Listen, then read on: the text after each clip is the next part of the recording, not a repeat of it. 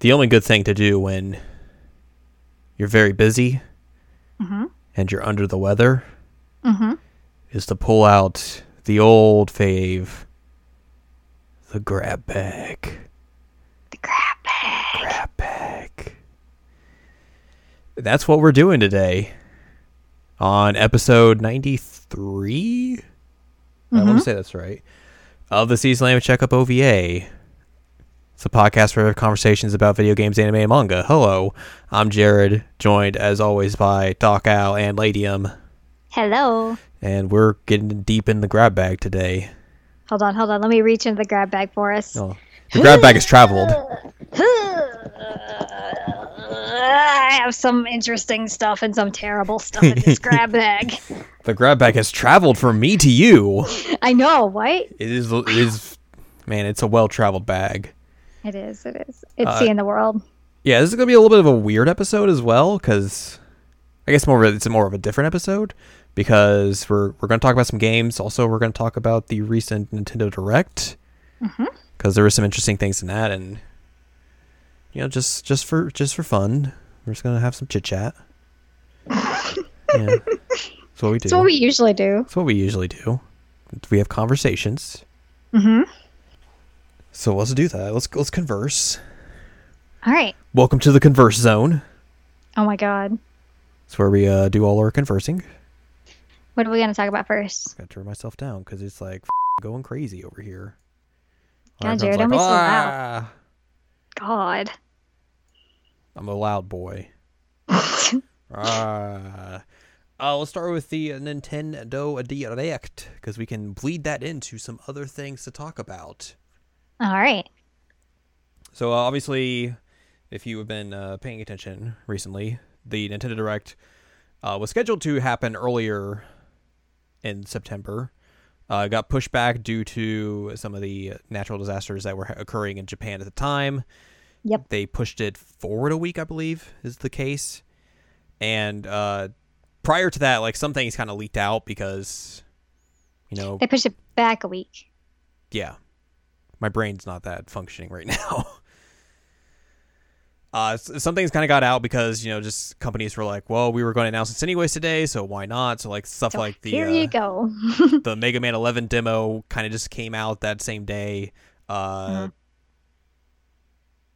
was a leak about Civilization 6 coming to the Switch, which would kind of put out and then kind of swept back up again. And I think maybe something else was also... the Final Fantasy 15 Pocket Edition HD. Yep. Which got kind of put out for PS4 and Xbox One, and then they saved the Switch announcement for the Direct later the next week. But here's the quick hits of that Nintendo Direct. They started off with the announcement of they're making Luigi's Mansion 3 for the Nintendo Switch next year. So hype. I'm so hype. I'm like probably one of the biggest Luigi's Mansion fan like ever. I played some of that 3DS game. Dark Moon? Yeah. And just, I don't know, like, I didn't get that much into it, but... You should play the first one. It's coming back out on the 3DS. You should definitely play that one. The Luigi's Mansion fan has logged on. I love Luigi's Mansion. Are you joking? It's so good. But yeah, that was interesting, especially because, you know, we all kind of knew that, like, oh yeah, they are putting that first one out, so it was like, oh, this is probably just a thing for the first one they're kind of teasing. And then it's like, no, we're making a new one of these. And it's like, oh, okay, cool. I was happy. I'm pretty sure I like screeched via text message to you. Kirby's Epic Yarn is getting a re-release on the 3DS of all things. Yeah, that's weird. Which, like, I was kind of like, that's strange, but then also, like, this is a Wii game. Is it Wii or 3D? Is it a Wii or Wii U game? Epic Yarn, I think, was on the Wii. It's one of those two, but it makes sense to put that game out on the 3DS because it has a touchscreen. Yeah, it's easily accessible. So it was on the Wii. Okay, so yeah, like that makes sense, and also that game still looks real good. So yeah, that'll be interesting. Capcom is releasing a bunch of beat 'em ups in a separate in a complete package, which just came out this Tuesday. Final Fight's in it, and then a bunch of other games. Super Mario Brothers U is coming to the Switch, called New Super Mario Brothers U Deluxe, which basically has like the base game, the Luigi expansion they added for the Year of Luigi. Never forget. They're adding in 2 new characters, like the rabbit dude from this game. Toadette's in it, and then somehow she turns into Peach. Yep. And it doesn't make any sense. Correct. So yeah, that is coming. Mario Tennis Aces is getting some stuff, some new DLC characters. Birdo's going to be in there. Birdo's just going to suck up the ball, and that's going to be in the end of the game. Splatoon 2 is getting a 4.0 update with some new stuff, like new clothes, new weapon skins, all that sort of stuff. You will be able to buy NES Joy-Cons. Yep. For the NES games that you can play with the Nintendo Switch Online. So those are like $60 for 2, I want to say. Which is actually cheaper than like the regular Joy-Cons. Yeah, but like also these are very like use case scenarios. Like you're not going to be able to use these like with everything. Right. So kind of makes sense. They're re-releasing the first Katamari Damacy game on Switch, which is real cool. So hyped for that one. Yeah. Like man, so hyped. That announcement came and I was like, oh, yeah. I love Katamari. That's a game. That game's not getting re-released yet. No, it's not. Just the first but still. one. The Untitled Yoshi game that's coming out next year finally has a name. Mm-hmm. It's called Yoshi's Crafted World, which makes a lot of sense. That game still looks really good. They also introduced like a thing where like, hey, you can play the levels backwards. So that's a thing. There's a bunch of actual physical tabletop games getting put on the Switch as digital tabletop games, which I think is a very smart idea. Mm-hmm. Like incredibly smart. There's a butt ton of Final Fantasy games coming to the Switch. Man, except for Final Fantasy VIII. The good one. Yeah, I mean, it's weird because you're getting like Crystal Chronicles, you're getting World of Final Fantasy, but you're not getting 8. Which it makes sense though because 8's not anything else. Yeah, they haven't pushed it out anywhere else. Like the PC port is apparently just like a port of the original PC port. Apparently there are rumors going around that Square might not have the source code for Final Fantasy VIII anymore. Oh my god! I mean, they did that with Kingdom Hearts 1. And then also there's people just thinking like, well, the 20th anniversary is like next year for that game, so maybe they're just gonna wait and do something next year with it, which that might make sense. Fingers crossed, because I love Final Fantasy VIII. But can we talk about the fact that Final Fantasy X-2 is going to be on the Switch? Heck yeah! Yeah. So like you said, they're remaking Final Fantasy Crystal Chronicles, which apparently is going to only be a digital only game. Oh wow. Which is interesting. I like Crystal Chronicles, so. Yeah, most of these games are also cross-platform. So, like, I think Crystal Chronicles is coming out also on PS4, not on Xbox. They are re-releasing World of Final Fantasy as like World of Final Fantasy Maxima. Apparently, like the big twist here is that like you can just swap the protagonists out and play as like standard Final Fantasy characters instead. Which I don't know how much that's really going to make a difference to that kind of bad story. If you want to listen to us talk about the story of that game, go listen to like the 3rd episode of the Season 11 Checkup OVA. I don't know. I was just about to check that. It's real early. It's really bad though. That is a really bad game. It is the 3rd episode. Yeah. There's parts of that game that's all right. Like kind of like the interactions you have with like a bunch of the Final Fantasy characters, but like the actual story they attach to all of it is not good. It's not good. No. So yeah. They're releasing like Chocobo Mystery Dungeon. That makes sense. Whatever it's called, that's coming out as well. And then, like you said, a litany of Final Fantasy classic games. Final Fantasy VII coming to a Nintendo console for the first time ever. Also to hilarious. And then the rest of these are also like they're also on Xbox as well, coming to there. Yeah. So it's like Nintendo and Microsoft cashing in here. So 7, 9. 10, 10, 2, which is I believe those are just the remasters. Yeah.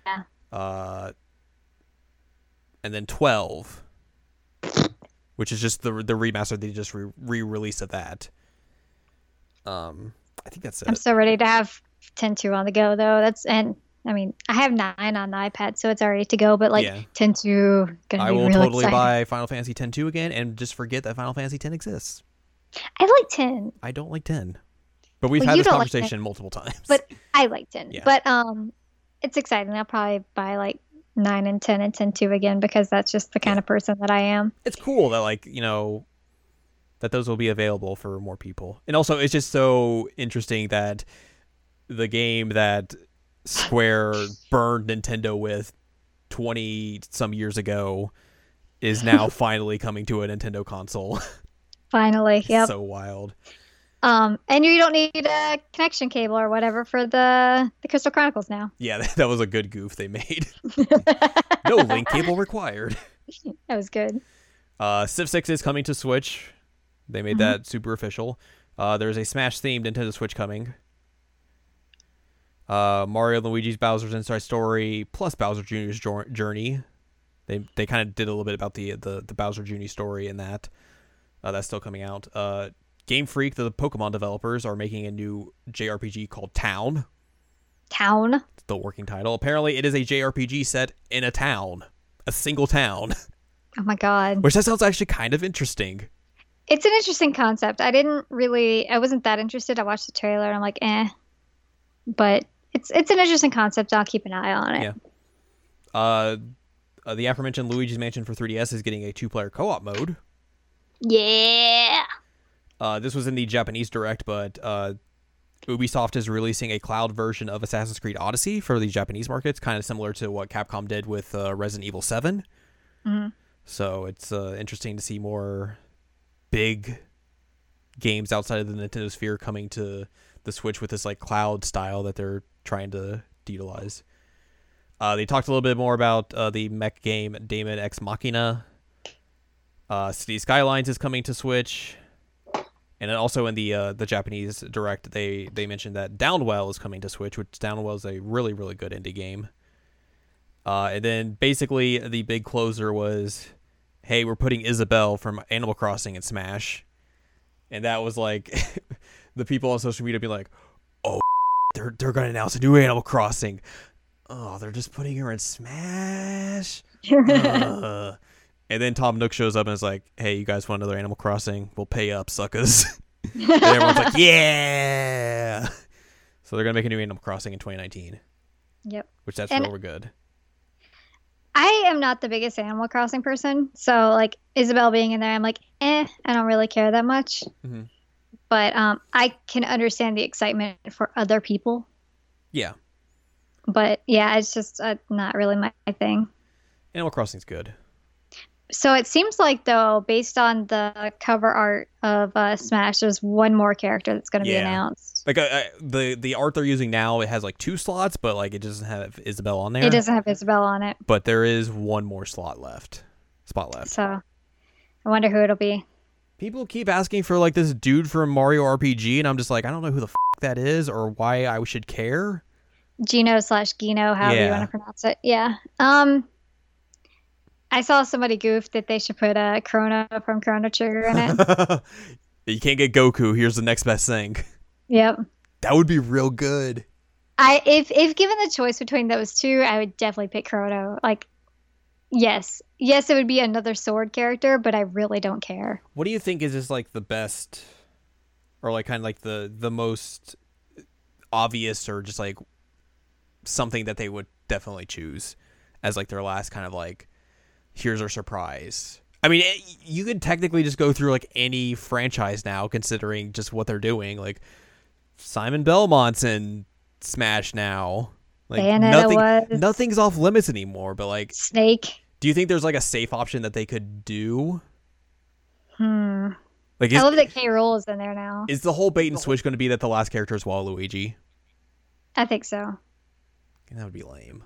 It would be really lame. I would be very upset by that. I mean, it would make sense because like you want to end probably on like a Nintendo franchise, but yeah, I think that's probably what it'll be. But I'm gonna go with the safe bet that it's gonna be Terry Bogard because he just shows up in any fighting game now. Are you okay, Buster Wolf? Because I don't know like really any other like iconic Nintendo, like that era, like NES era franchise that they could easily like represent in a modern way right now that they Yeah. already haven't. Right, because they've done like Duck Hunt, they've done Ice Climbers, they've done Well, even like third party. I mean, Icarus. like the Third Mega Man's party. already in there. You got Castlevania Yeah. represented. Yeah. Huh. I don't know. Yeah. Like I said, Chrono is a good idea. They won't do it, but they should. You cowards. Actually, you know who's a better representative than Chrono? Who? Frog. I would be down for that. Frog's a Have really Frog good in character. there talking with his crazy accent. That'd be awesome. That'd be real good. People wouldn't know who he was, though. But people I didn't feel know like the Ice people would know Climber who either. Frog is. They should. They If they should. don't, they're wrong. They should. I think it's probably safe to bet that's gonna be Waluigi, though. We're gonna listen to this in a month and be like, "Well, she was wrong," but It's gonna be Chika Takami. good. Her Yes. her power is sing, and she does her ultimate smash, and everyone just dances with her as she performs. Or like her ultimate power is just the power of encouragement, and like everybody's just so happy that they can't fight her anymore because they love Chica. I would be okay with that. They should, man. Same. What if they put School Idol Festival All Stars on a console? I'd be fine with Considering like the whole problem with that getting delayed is that like they made an engine that's too powerful for smartphones. that. Yeah, put it on Switch. Put it on Perfect. a console, man. But yeah, that's the direct. Some cool things coming out from that. 2019 still seems like an incredibly stacked year, Hmm. and it just continues to build that way. So I like that Nintendo is trying to keep up the momentum. yeah, like this has obviously been a down year for them. Right, but like it's hard to beat the first year It's that they had. extreme. We talked about this earlier in the year when we had our episode about this, but like yeah, it's incredibly hard to follow that year up, and this is But they're doing well. they're doing well. I think they're doing well to like position of like, hey, this year isn't going to be great compared to last year, but like, look at the stuff we're going to come out with next year. Like there's some heavy hitters coming out next year. I mean, like you got Animal Crossing, you have that Yoshi game, you got Fire Emblem. There's probably some other stuff I'm missing that is also going to come out next year. It was still disappointed there was no Skyward Sword HD and there was no Tokyo Mirage Sessions. Tokyo Mirage Sessions, Sharp FE remaster for the Nintendo Switch quite yet. That's who they should put in Smash. They really Tsubasa. should, but they won't because they hate us. That's true. I also saw some like rumors flying around that like Xenoblade Cross would get a port because of how big 2 has been for them. That would make sense. Yeah. Would you? Okay. So I'm still waiting on those 3 games. Yeah. Would you even be interested in replaying Cross? No, I know you would be interested in playing like Xenoblade 1, but not Cross. I liked Cross okay. Cross had mechs. Cross had mechs and it had some really crazy music that was fun, but Cross was a big grind though. it was a big grind. And that's coming from somebody who's got to level 99 in both Xenoblade 1 and 2. That was like the big problem with me is that like that game was such a grind, and like once I finally got to like the mechs, Yeah. I was just done. Like I was like, I got a mech, that's real cool, but man, I'm just tired. I got to the final boss, but it locks you out if you're in like the main quest, and I couldn't level up. Yeah. So I was like, well, all You're right, boned. guess I'm just not going to do it then. So I just quit at the final boss. Yeah. So yeah. no. Tokyo Mirage Sessions and Skyward Sword HD, they will be mine if they release them, but probably not Cross. Legitimately speaking, Mm-hmm. do you think they would ever re-release TMS on the Switch? Like putting our biases aside. Because obviously that game sold very poorly at launch in Japan. It sold better in America. Mm-hmm. Do you think that Atlas would look at this and be like, okay, the Switch has a higher install base. Maybe we could get more people to buy into this game that it's on the Switch instead of just like the Wii U. Like, do you think the business would like make sense for them? I think that they might be able to like get a bigger install base and maybe get another game out of it if they did it. Yeah. But the question is, it's Atlas and they're kind of making some dumb decisions lately. So Yeah. Tokyo Mirage Sessions was the real Persona 5, guys. Like maybe you could put that out in like conjunction or like around the same time that the new Fire Emblem game comes out, cuz like make it like a little Fire Emblem month or something. Yeah. But I could see them doing it as a digital release and not a physical release. Yeah, I think that would make a lot of sense. It's just one of the things where like, I love that game. Like I think that game is so good, but it's just, it didn't sell well and a lot of people just didn't give it like the recognition that it deserves.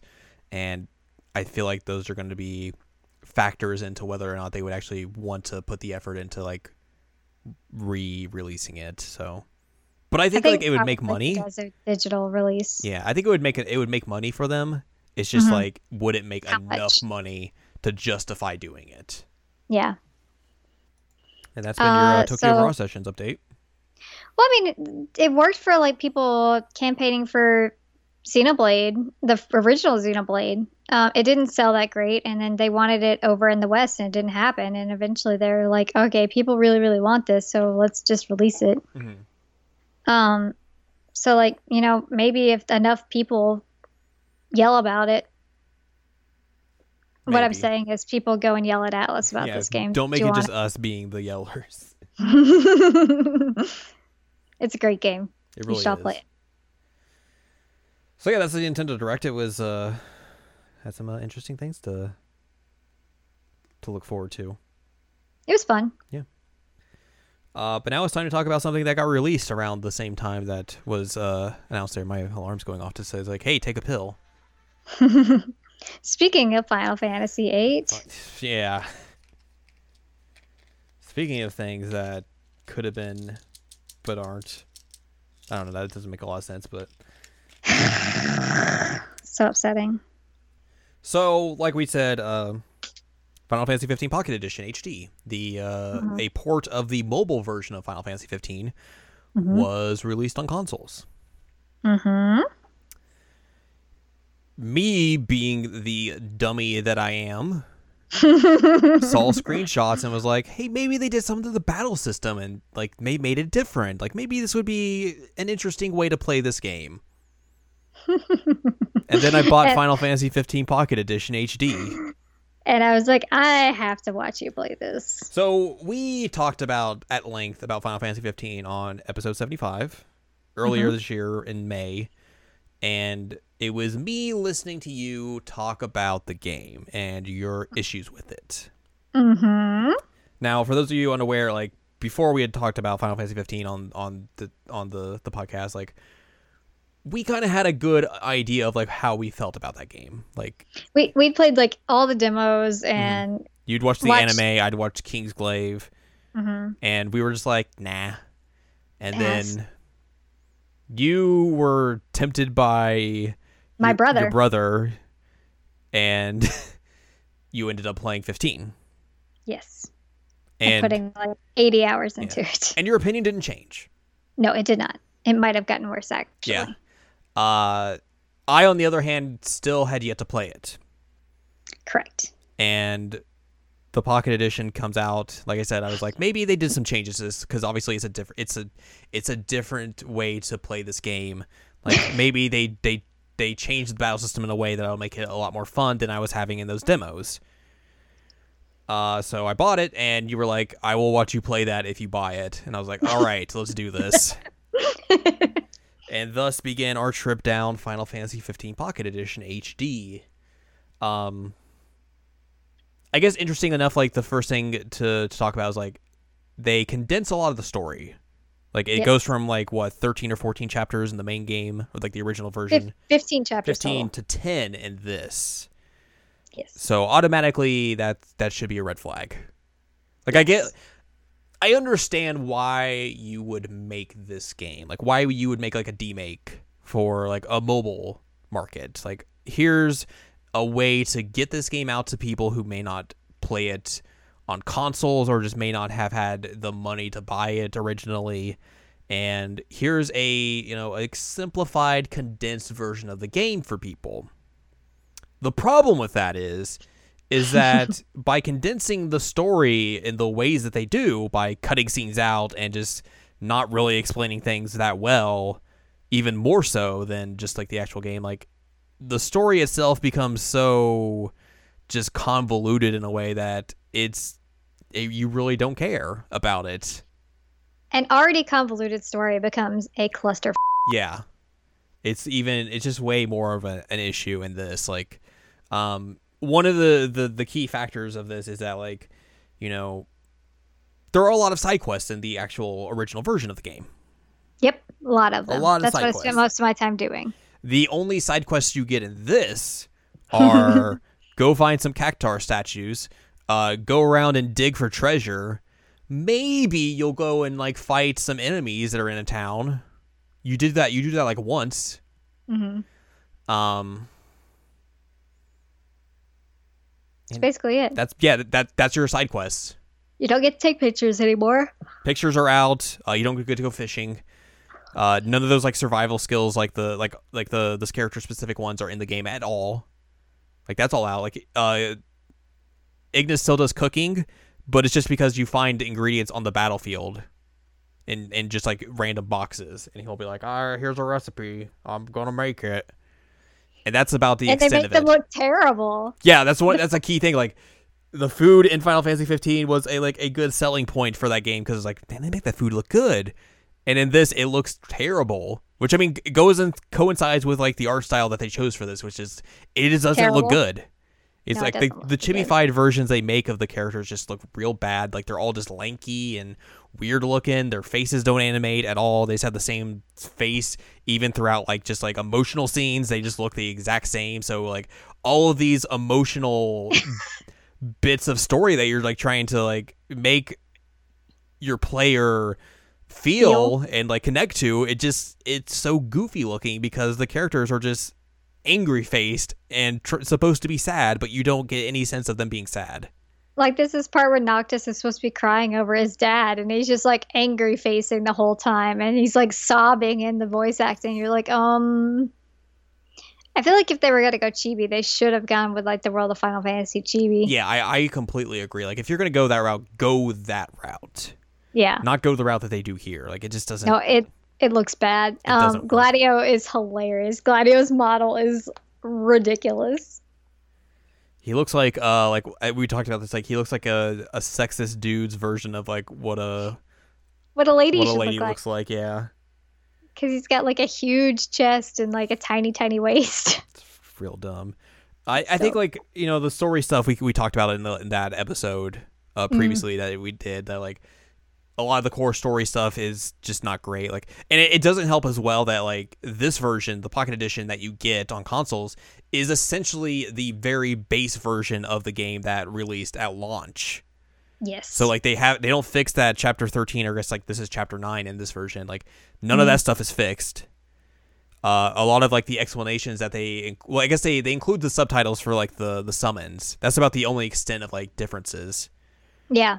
But everything else like that they have addressed past that like isn't in here. Like, none of the recent DLCs are in here, and so you're just getting kind of like mostly the game at launch, which was very divisive and controversial because people were just like, this game has problems. What the? Yeah, it's messy. It's very messy. But then like you have dumb things like they just neglect to tell you the whole time that Ardyn is immortal. Mm-hmm. Like, it's kind of an important thing to mention. They completely cut out the stuff with Luna healing the, what did you call it, the Star Scourge? They don't even explain. They don't explain that at all.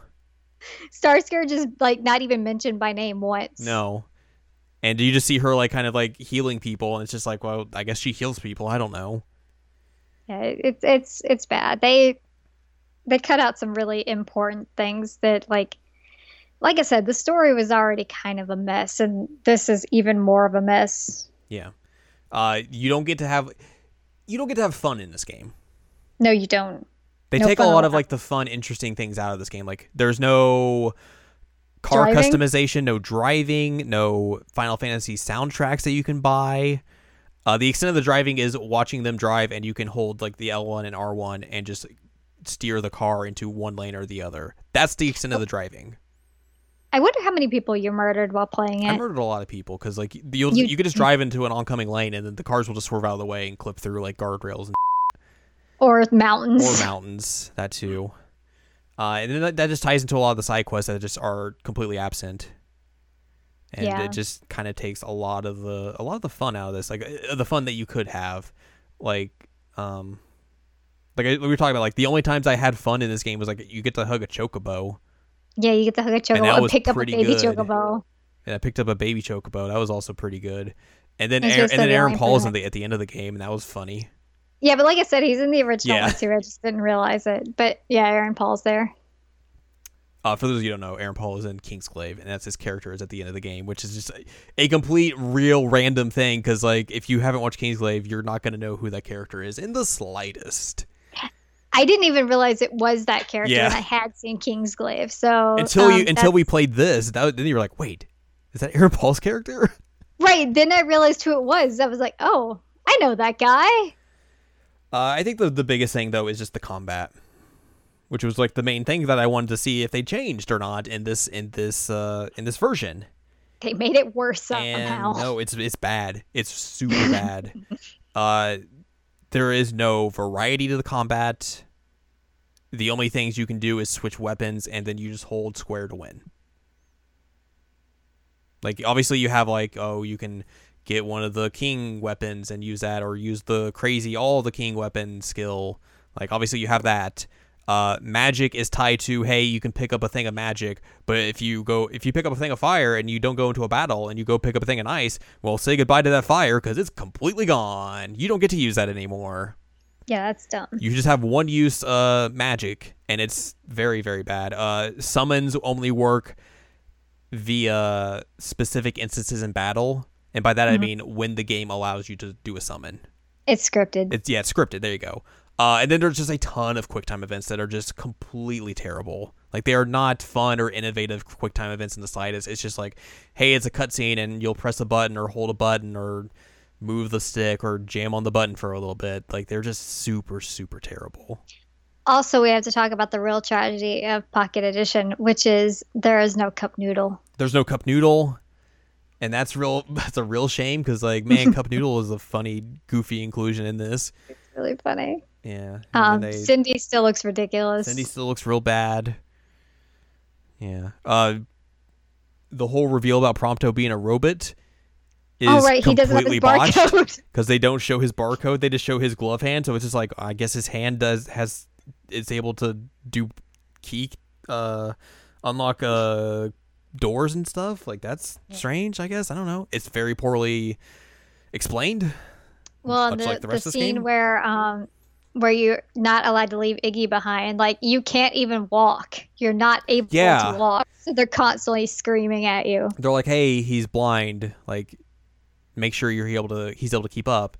But your only speed is just run. So you can't just like slow walk to everywhere. It's just run, and then wait for them. I mean, you can basically just go and they'll just yell at you. But it honestly doesn't mean anything. You can just run away and they'll just yell at you, and nothing bad will happen. And one of the things that was so irritating to me as somebody who's played the original version and played this one, and like I feel terrible that I'm defending the original version at this point, but Prompto had some really interesting, like, well, all the guys did, like walking around post-battle dialogue, that kind of thing. And this one, they're like, hey, let's have Prompto say the same line 10 times. God, yeah. Like, there's just so much repeated just ambient dialogue with the guys. And that's not the case at all in the real game. Like the game itself, there's always so much variety depending on like what you're doing or what they're talking about or what's happened in the story. Like, and then with this, it's like they have like 3 to 4 conversations that they can have, and they will just repeat those constantly. it's really annoying and it's really unfair because like I kept telling you Prompto is my favorite character. Prompto and Iris are my favorite. And then like you're like, why And it's because like he got the shaft in this game. It doesn't do He him was, any service. it doesn't, and it's sad because like Prompto and Robbie Damon are great. I think we only heard the Chocobo song once. Yeah. It was really, really tragic. So yeah, like this whole package just is Messy. it's messy, and it's one of those things where like I don't know why you would Who is buy the this. audience? Yeah, who's the audience for this? Like, if you have played Final Fantasy 15 and you want to play it again, like play the real version. Yeah. You don't want to play this version. Like, you're just gonna leave it. You're gonna play this and leave very unsatisfied because it's not a good version of that game. Mm-hmm. And if you're coming to this for the first time, like you don't want to play this version because it's a bad way to get introduced to the story. Yeah, like it's so just completely cut and convoluted that you're just going to be left confused more than wanting to play the actual game. And I mean, if nothing else, like Final Fantasy 15, the original version is actually really, really pretty. Mm-hmm. This like, isn't. It was nice to look at, except for the dumb glitches that I had. But like this one. Wow, sometimes the Southern comes out. This one's not good to look at. It's not. Like, I hate the character models. I hate the facial expressions. It's terrible. And you looking. can find good looking mobile games. You can. They exist. They exist. This is not one of those. Mm-mm. So yeah, word to the wise: don't buy or play Final Fantasy 15 Pocket Edition. You were like screaming at it by the time we were done last night. It is like I put this on Twitter last night. It's legitimately one of the worst games I've played in a long time. Did you really put it on Twitter? Yeah. I didn't even see that. It's very bad. It's so bad. And I didn't even play it. I was just experiencing it secondhand. It's one of the things where we come out of it and we're like, and you were like, I wish you could play the actual game instead of this. I'm like, I wish I could play the actual game instead of this. It's bad. But anyways, speaking of things I played that aren't bad. Yep. I recently played through the also recent release of, and this is the actual title of the game, Marvel Spider-Man for the PlayStation 4. From your friends at Marvel. Because they own Spider-Man. Yes, that is true. So yeah, this is the big Spider-Man game that Sony has been touting for the last couple of years. It's the game that we talked about at a few years back for like our first E3 episode. We talked about that game and we were like, man, that game doesn't look that great. Mm-mm. I think later on, like with the work they showed this year, like I think it looked a lot better. Like in my eyes, it looked like an improvement from the previous year, and I think coming out of it playing it, like I think that's definitely the case. Like it plays really well. There's no denying that it is the Batman Arkham style of combat, but I think they do it in a way that makes it more towards like you feel like you're actually Spider-Man, not Batman. Like Batman's combat is a little bit more heavier, while Spider-Man has a little bit more fluidity to it, if that makes sense. And just the way like it feels like that character. So like I think they did a good job with all of that combat in it, and in a way that it feels very reminiscent of those Batman Arkham games, but they tweak it in a way to make it not exactly that. Mm-hmm. So that's very good. Obviously, the other big thing is like, hey, if you're making a Spider-Man game, you got to make the swinging right. You got to make it so it's like Spider-Man 2 on the PS2, because that was the one game that got the swinging right. And yeah, swing around New York in this game is really, really, really good. Like you have like a good sense of speed, momentum. Like even if you start bouncing into like buildings, like it doesn't really like mess you up. Like you're able to like do like good recoveries from that, and that's very, very, very good. Like because if that was not the case, like it would definitely feel a lot more clunkier. And this is a game that eventually introduces stuff like fast travel via like, oh, you can go on the subways, which is interesting enough. But I never use fast travel in this game. Like going and swinging around everything from place to place to place didn't take that long. And also, it was just fun to, zip around this version of New York and do all that. So, obviously, two big things that they needed to nail down for this game, and they pretty much did. I think as well, though, that for me, I like Spider-Man stories. Like, Spider-Man's probably like one of the superhero dudes that like I like the most. At least that mythos. Mm-hmm. And I like this incarnation of Spider-Man and also of Peter Parker. Which obviously, the character of Peter Parker is a character that has been played out to an extent. Yeah, no kidding. But I think they do interesting things here. Where like, it's not another origin story. This is Peter having done this for like 8 years at this point. He's like 23. He has basically been doing this for a while. So like, it's not, oh, here's Uncle Ben, he's dying. Oh no, great power comes great responsibility. It's like, he knows what he's doing. He has like all these villains that he's encountered and he has backstories with, and they know him. He has relationships with all these other characters. Like, they already have like Mary Jane's established. And I think like it's interesting that in the onset of this game, like, they make it very clear that like those two had been dating, and at the onset of this game, like, they had been broken up for 6 months. And it was in like that awkward stage of like, like we're kind of still friends, but it's still real weird if we see each other. And it's like, it's very well done. Like, it makes you like kind of feel like that awkwardness between them. But also, as the game goes along, like, just see how like they maneuver around that awkwardness and having to work together, and like the I guess the kind of like the terms that come with that, and how each of them circumvent that, or like just try and maneuver around them. It's very, very interesting. And then the villains they set up is I guess some different, like some villains that you don't necessarily see a lot in Spider-Man lore, or at least like, huge pop culture Spider-Man lore. Like, obviously you have people like Scorpion, Shocker. Like, those are kind of like people you usually see in these types of stories. Rhino. But for the most part, like, your first big baddie you take down is Kingpin. Okay. And they do a good job with that. And then like he's there for like a little bit, but then like he goes away, and then everyone, like all these other villains start to pop up. I guess I should mention, because I haven't really got into this that much. This is a recent game. I'm going to kind of talk openly about some spoilers. So this would be a good opportunity to back out if you are still here and you hadn't decided to back out yet. But yeah, like, there's going to be some spoilers. Just be careful of that if you're still wanting to play this game, or you're in the middle of it. Hit the reverse button and back out of here.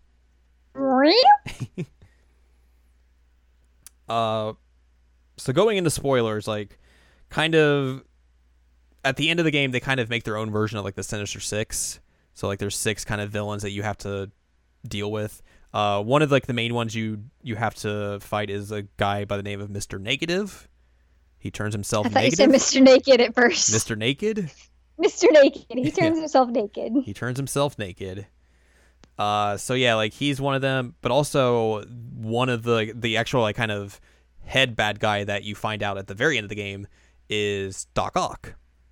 Okay. And throughout the game, you are actually working with him. Like, this is before he turns. Like, you're working with Otto Octavius, and Peter Parker is just like an assistant to him. Like, you're working through science stuff, and you're trying to like make these new prosthetics for like wounded veterans and just people of that nature. So like, here's like a new arm for you, like, and it works really well. Like, it feels like, you actually have a new arm, that sort of stuff.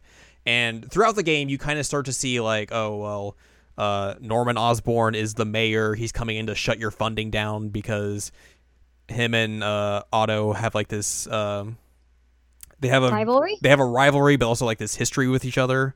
We're like, oh, we used to be friends, but then his work with Oscorp when we started, it kind of went in a completely different direction that I wanted, so I got out, and now we kind of don't see eye to eye with each other. And then you kind of start to see him start to degrade here and there, like throughout the game. Like, he's like, oh well, here's these military contracts. I was like, I could try and do this. Oh, this prison wants to have the security beefed up. Maybe I'll try that. And you also learned that, like, he talks about how his body's basically failing him. Because, like, he's like, I've been exposed too much to, like, radiation. So, like, my muscles are starting to fail me. And that's getting real bad. So, like, they're trying to come up with a way to alleviate that. And obviously, one of the ways they do that is by making the octopus suit. Yikes. Which they do, and it works completely well.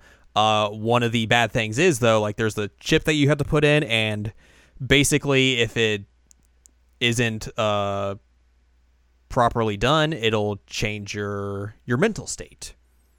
And that eventually is, like, kind of like what leads him into becoming a villain. Which was interesting because, like, I was expecting that, like, they haven't really done much with him for like 3/4 of the game, so maybe they will set this up for like he's going to be the villain for like a sequel. Yeah. But then like at the very end of the game, he's like, well, now I'm leading all these other villains, so that's my role now. I'm Doc Ock for reals. Oh, one thing that I want you to make sure you talk about is J. Jonah Jameson. Yes, that's a good thing to talk about. If you know the Spider-Man mythos, like you know J. Jonah Jameson, the editor of the Daily Bugle, he wants pictures of Spider-Man on his desk right now. This takes a completely different approach to that. So like in this story, he's been fired from the Daily Bugle and ousted because of like people think he's a conspiracy theorist, and all of his like ramblings about Spider-Man have pushed people over the edge. They're like, nah, we're done. So he takes his fame and all that and creates a podcast. And essentially, J. Jonah Jameson is Alex Jones. Which is so perfect. It really legitimately, that is so good. And like, I never would have thought about it. And I'm like, I love it. I think that's fantastic. You have the option of like, keeping subscribed to his podcast or unsubscribing to it, but like he'll pop up like every now and then, like just throughout the story of like and react to things that you've done. And it's super just interesting just to hear him like talk about all the events of the game. He's like, well, New York's becoming a military state, and I really hate that it is, but if you would have listened to me, I told you this was going to happen, and one of the reasons why this is happening is because Spider-Man. Oh man, gay frogs. And any time that like he has like people call in and they're like we have a caller coming in who had an encounter with Spider-Man, and what you're going to hear will shock you. And then the caller will be like, yeah, Spider-Man saved me, and it was real great. Like, he was a real down-to-earth guy, helped me out a lot. It was real good. And I'm like, cut. No, I'm sorry, we're breaking up. We're going to have to cut your call. Oh, man. These people out there. Crazy. Spider-Man's dangerous. Spider-Man's danger to our society. That's so perfect, though. Like, legitimately, I never would have thought about it, and I love it. I think that's one of the greatest things. It's really, really smart and really good. It's a good take on the character who's been the same forever. Yeah, exactly. And I think like what they do with Mary Jane is also interesting, where they make her like a reporter this time. Like, I don't know if like that's actually been a thing in the comics. Like, I haven't read like Peter Parker style Spider-Man in a long time. Yeah, it's been a while for me. But I thought that was also like a smart take on her. They make Aunt May like a worker at like a homeless shelter. Oh, okay. Which makes a lot of sense. Like, and the homeless shelter was made by Mr. Negative. Mr. Naked? Mr. Naked. Because basically he's like this huge philanthropist, and then like turns bad because he wants to kill Norman Osborn because he did an experiment on him when Mr. Negative was young, and that's what gave him the powers, and now he just wants to murder Norman. Okay, well, that's intense. Yeah. It's a really extensive reaction to things. Very much so. One of the things they teased in like one of the first E3 trailers was they showed a cinematic trailer, and at the end of it, you see Spider-Man fly by, and you see someone like, "Oh, did you see that, Miles?" And it cuts back, and it's Miles Morales, and then the trailer ends. And one of the things I was worried about was that like oh, they're gonna just throw him in there for like a little bit, but it's just gonna be a bit piece. Like he's not gonna be that big a big part of the story. Basically, like how he was in the last Spider-Man movie, where like Donald Glover's character was like Miles's uncle, and like something's involved with that, and you like get a throwaway mention of Miles. Thankfully though, that is not the case. He is Which is a good. big proponent of this game, which is interesting because like they kind of do split this up into three different characters that you actually control. You know, you control Spider-Man / Peter Parker. You control Mary Jane for a few stealth sequences, and then also you control Miles. So they make them, all three of them, like very big proponents of this game. He kind of comes into this where you as Spider-Man are trying to like find some information on these gangs, and Miles' dad comes and helps you, and then like eventually you get into like a car chase, and he and Miles' dad kind of like rams his car into like the gang car and saves your life. So that's how like, you get the introduction to him. Is that like, oh well, we're gonna give this guy a Medal of Honor at one of Norman's like kind of election hype things because he's trying to rerun for mayor, and you learn that like, oh, that's Miles' dad. The bad thing is Mr. Negative comes in and blows that whole place up, Yikes. murdering his dad. And then that's the first time you play as Miles, is that like Peter gets knocked out, and then they switch it over to Miles where he like runs up, tries to get back to the stage and see if his dad's okay or not. Oh, that's upsetting. Yeah, and then basically they cut to like the funeral, and Peter's like, hey, look, buddy, I know you're going through a lot of stuff right now. Like, I'm your new dad. I've been there. Trust me. You know, if you need any help or anything, just like let me know. And then basically he sets Miles up at like the homeless shelter to work with Aunt May. It's like, hey, like you need something to do. If you want to come work here, go do that. And then basically eventually he kind of gets like roped into everything, like into like the major story. So he starts working with Spider-Man, who he doesn't know is Peter yet, and Mary Jane, like near the end of the game, which is at least is some fun, interesting dynamics between all of them. Oh, I bet. But yeah, they do really well by that character, and I was very, very pleased in a way that I was not expecting, I guess. But yeah, like the basically the game concludes where you have to fight Doc Ock on a big building. Also, Aunt May dies, and it's really like, you know, you could make that like in an emotionally unearned death, but they do it really well because like they release like this viral toxin into New York, and like the homeless shelter is basically kind of become like a makeshift hospital, and she's been trying to like take care of people, and she contracts the virus and gets real sick, and then you get like the antidote, and like you see the scene with Peter, and like one of the doctors there is like, hey, like, you know, you could give her this antidote and save her, but we also, if you do that, no one else will be able to have the antidote. So you have to choose, either you save her or you save everyone else. And you see him like, he takes it and like gets real close to like shoving it into like her injection line, and then just like stops and just like breaks down and like watches her die. It's real emotional. But like, it was also surprising that they would kill off Aunt May in this first game. Yeah, wow. And then basically you have the fight with Doc Ock at the end there. He reveals that he knows who you are, like for realsies. And he's like, hey, look, we can work all this together. Just come with me and do this. And then Peter's just like, nah, you did all this. You got to clean it up yourself. Get boned. So yeah, like that's pretty much like most of the game. Like there's a lot of bits that I'm kind of leaving out, but as a Spider-Man story, I think it works very, very, very well. And it has Spider Cop. It has Spider Cop. So there's this really goofy thing with Spider-Man, and he's working with like a cop named Yuri Watanabe, and one of the first things you learn is that like he created this alter ego called Spider Cop, and talks in a gravelly like Christian Bale Batman voice, and Yuri just hates it. Like, oh, what are you talking? You need a job? I heard there's a job opening. I heard someone's going to be able to do it. His name, Spider Cop. Half spider, half detective. Man, Yuri Lowenthal does a great job in this game.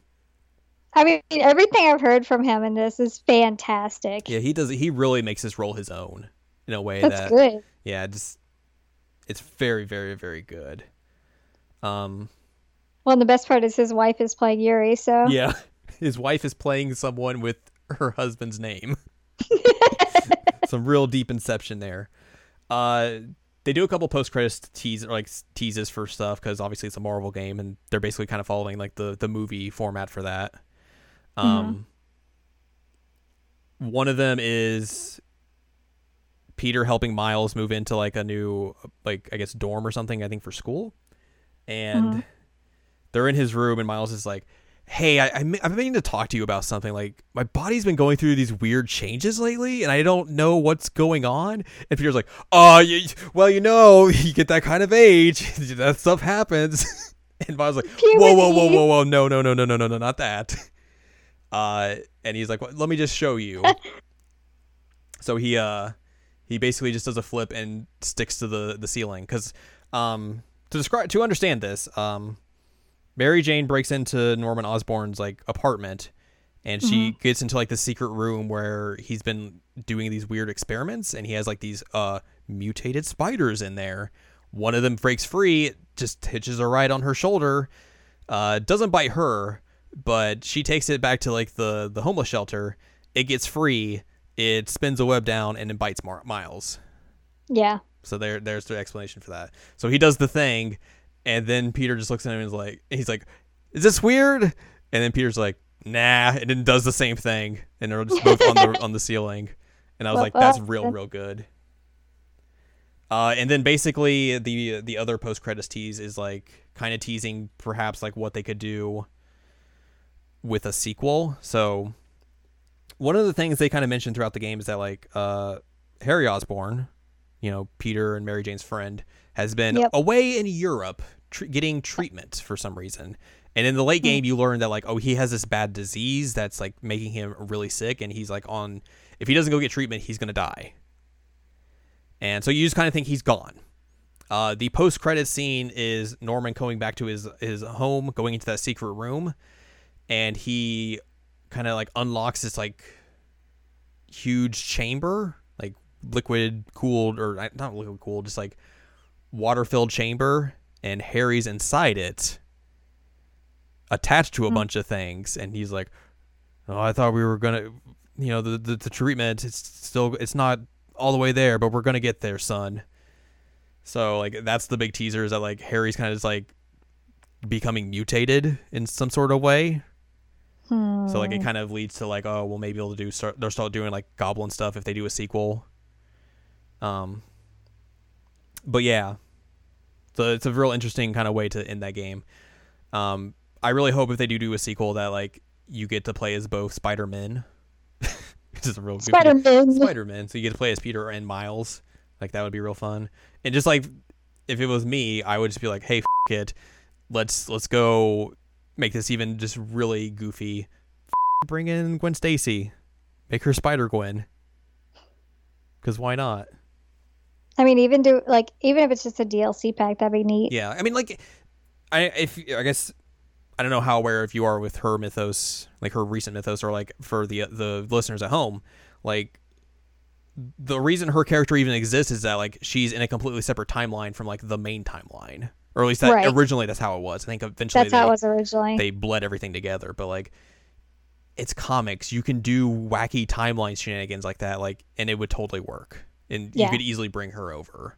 And I think it would be interesting if, like, they keep her, like, the same age as Miles as they have in her recent run of the comics, and have her see, like, an older Peter and just see how she reacts to that, because the way they do that in the comics is very, very interesting. So I think that could lead to some interesting things there, but I just want to play a Spider-Gwen game. That's me. Makes sense. Yeah. So the next game is going to be called Marvel Spider-Man. Yeah. Yeah. I hope. They're supposed to be doing some they're doing DLC for this game. The first one apparently is going to feature Black Cat because she's kind of in this game, but they don't really like show her. She just has like these things you have to go find, and then she gives you a suit, and then that's kind of it. And it seems like this one's going to make her a little bit more of a presence. And then the last two are coming in November and December. One's called Turf Wars, the other's called Silver Lining, and they haven't really talked about exactly what those will be just yet. Which the two of us have discussed Black Cat and her Yeah. her controversies, which are dumb. Yeah, people got mad that she's not showing mad cleavage because they can't jerk off to it anymore. And it's like so upsetting. She looks fine. She looks great. Yeah. Like she's still super hot, and her outfit makes more sense. Say okay. Yeah. I think like my one nerds. Yeah.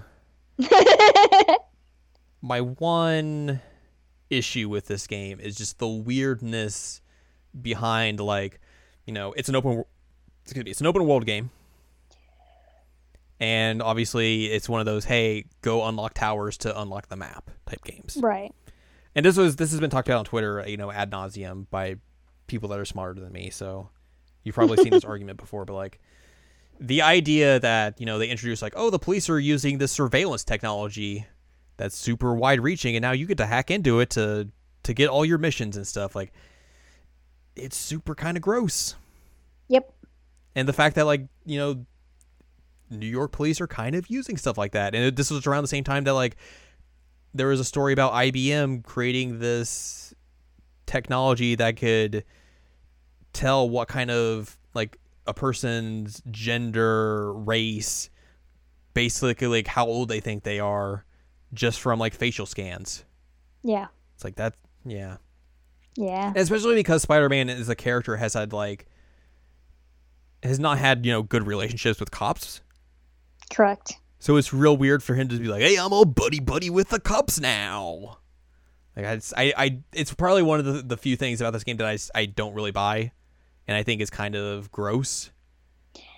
And I feel like it would get even grosser if they continue with Miles in the second one or the sequel, whatever. If they have that kind of thing and have Miles in it, then that's really, really bad. Yeah. Yeah. So hopefully they kind of, if they do a sequel, like maybe think about that sort of stuff next time instead of thinking, oh man, surveillance, that's great. Hey, we all love it. It's like, no, we don't. Cringe. Ew. But yeah, that's Spider-Man. Spider-Man. That was actually me saying Spider-Man in a weird voice, not Spider-Man. Let me clarify. It's a good game. Maybe not game of the year, but you know, it's worth your time if you like the Spider-Man. Does whatever a spider can. Spins a web anytime. So I like Spider-Man. Would you recommend I play it? Do you like open world games? Do you like Batman Arkham Combat? I liked Arkham Asylum. Okay. But I didn't really like Arkham City. But also Arkham City had a shark in it, and that was really not cool. Okay, fair. I mean, maybe. I wouldn't say like maybe go get it right now if you're thinking about it and you're still on the fence. I'm thinking like maybe if it goes on sale someday I'll get it, but I think that would probably be like the better option for someone like you. It's not a day one purchase for me. Yeah. But if you like the Spider-Man, you know, that character, that story, like, and you're looking at this just strictly from like a story perspective, like this is a very good one of those, I think. Yeah, and Spider-Man's one of my favorite superheroes, but I just I don't know, I didn't like the way that the combat looked in any of the trailers. I think it's better than what they initially showed.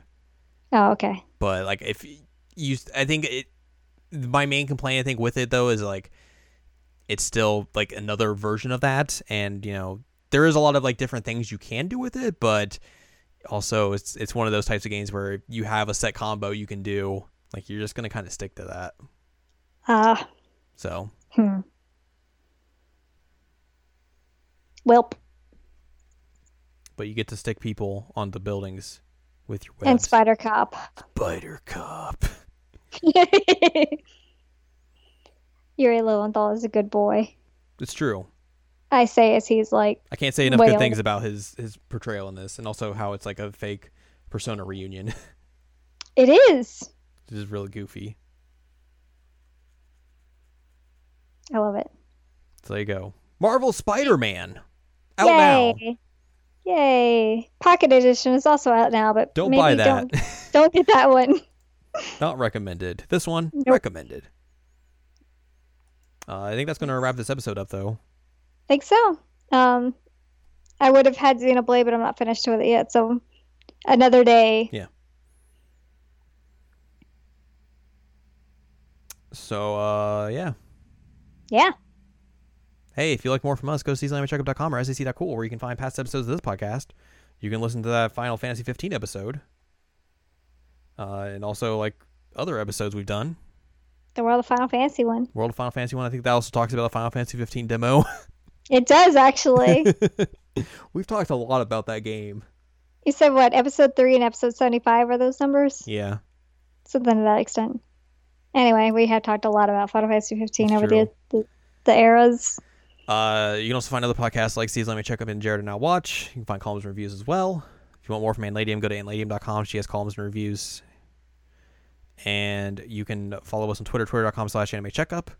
And support us on Patreon, patreon.com/SACOVA. All that fun stuff. Next week...